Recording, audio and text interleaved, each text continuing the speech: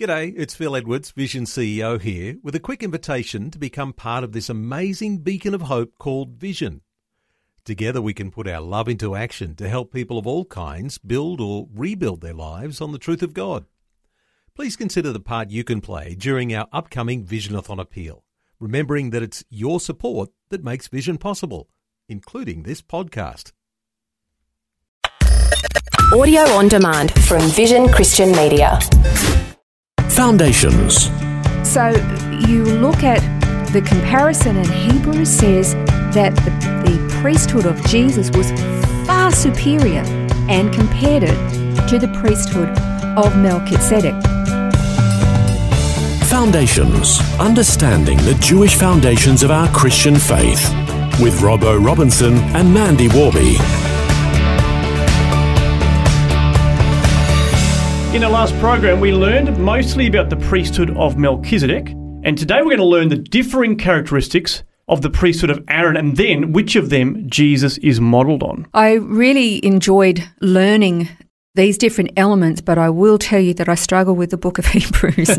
Hebrews is very complicated, and the author, I just need to get this off my chest, the author opens his mouth and nearly a whole chapter can almost be one sentence, and he covers so many things that it kind of boggles the mind. I think I mentioned to you I'd rather read Leviticus and Lamentations back to back than Hebrews. But it has been really interesting, actually, to look at these priesthoods and compare. And last time we learned about Melchizedek being both king and priest, and that in Psalm 110 verse 4, David prophesied that God would raise up someone who would be in the order of Melchizedek, being both king and priest. And we also learned the characteristics of Melchizedek and the fact we looked at whether or not he could in fact be a theophany, a pre-incarnate Jesus. He might be. There are many that argue that he is. There are many that argue, but he might not be. Yeah. We really don't know. But the similarities are striking, to say the least. But then there is also the Levitical priesthood, which was established through the law of Moses, and we've learned a lot about the law being there to show us that we are sinful and that we need atonement. We need a sacrifice, somebody to go between us and God to make atonement so that we can be made right with God. And it had to happen all the time. So it's important to look at the characteristics of Aaron, and it was all of Aaron's children that followed after him. So let's look at this Levitical line headed by Aaron. There are a number of characteristics, mainly from Exodus, but also from some other passages. In Exodus 6, we find out that Aaron had parents. They were Amram and Jochebed. Also, he had a birth date, so he was actually given a time that he was born. He was 3 years older than Moses. We know that from Exodus 7, verse 7. Aaron died, of course, so once again, Melchizedek, we didn't have any of that information. That's right, yeah. From his from what we saw in Genesis 14. Aaron was the first high priest from the time the law was given in Exodus 28. And then also in that passage we read that Aaron's offspring inherited this role of priest, so that it became a family line. Aaron and his sons performed all of the obligatory sacrifices and ceremonies detailed throughout the law. The other thing that we mentioned in the program last time was that Aaron and his sons were not kings, and in fact they couldn't be kings. Kings couldn't be priests. Priests couldn't be kings. Yeah. And we read in 1 Samuel 13, in Numbers 3, and also 16, that kings of Israel were not permitted to perform the duties of priests. And if they did, they got into big trouble. As Saul did. The thing that strikes me about this, and when you compare it to the priesthood or the characteristics of Melchizedek, is that Melchizedek was infinite. Whereas the priesthood of Aaron, because their lives had set start and stop dates and restrictions and their capabilities were limited, they were finite.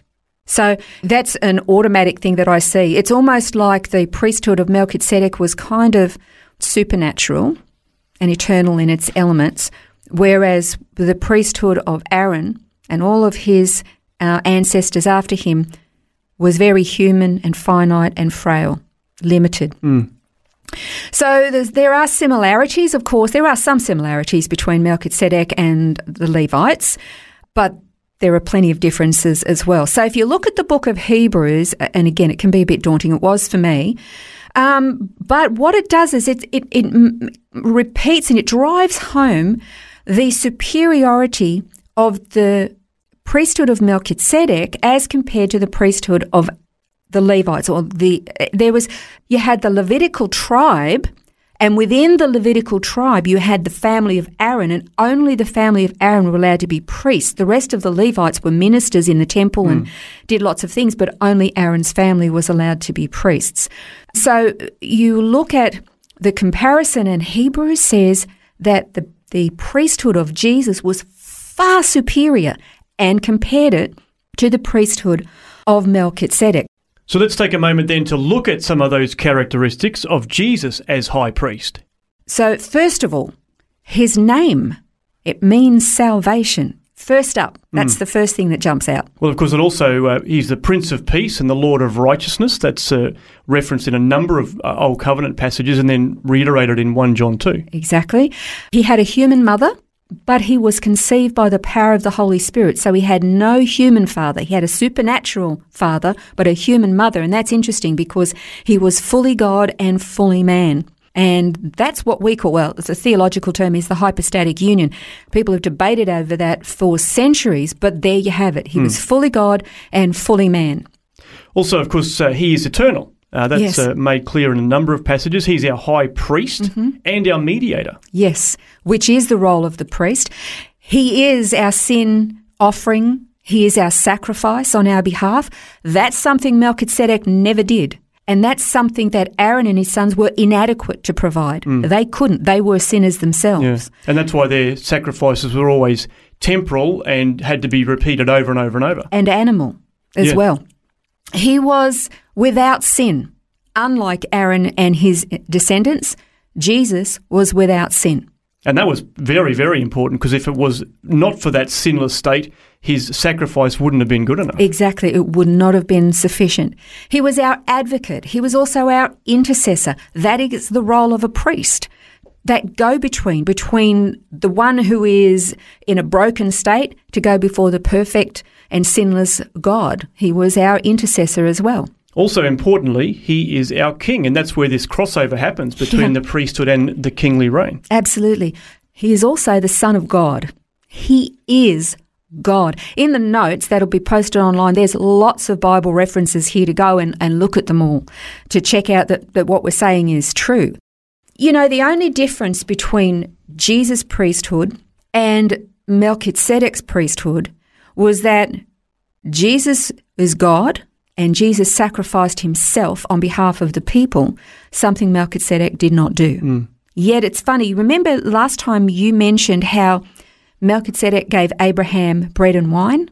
And bread and wine is the elements of the sacrifice of Jesus' body and his blood. The very thing Melchizedek gives to Abraham is the very thing that Jesus sacrifices, symbolically sacrifices himself for humanity, which I just find mind-blowing, just a little bit. Yeah. So you can certainly see those similarities in that the line of Melchizedek, the priesthood in the order of Melchizedek, and I guess the differences then between that and the Aaronic line. Again, it's that Hebrews is constantly driving home the superiority of Jesus' priesthood as compared to the Aaronic priesthood. And it sums it up perfectly in Hebrews 10, verses 10 to 14. And it says this, "By this will we have been sanctified through the offering of the body of Jesus Christ once for all. Every priest," that is talking about the Levitical priesthood, "every priest stands daily ministering and offering time after time the same sacrifices which can never take away sins. But he," that is Jesus, "having offered one sacrifice for sins for all time, sat down at the right hand of God where he is king, waiting for that time onward until his enemies are made a footstool for his feet. For by one offering he has perfected for all time those who are sanctified." So there you see this perfect role, this superior priesthood, offering himself once, only once was required because he was perfect, and therefore sitting down on his throne as king. He fulfills the priesthood of Melchizedek and the priesthood of Aaron through sacrifice, resurrection, the go-between, this intercessory, intermediary role that he has, fulfilling it all. And that's why his priesthood is superior. And as we have mentioned, there are lots of scriptures in the notes from these studies, so check them out online at vision.org.au/foundations. Join us again next time as we continue to explore the Jewish and Hebrew foundations of the Christian faith so we can understand what we believe and why. This has been Foundations, a look at the Jewish foundations of our Christian faith. For study notes, resources and more, see vision.org.au/foundations. Thanks for taking time to listen to this audio on demand from Vision Christian Media. To find out more about us, go to vision.org.au.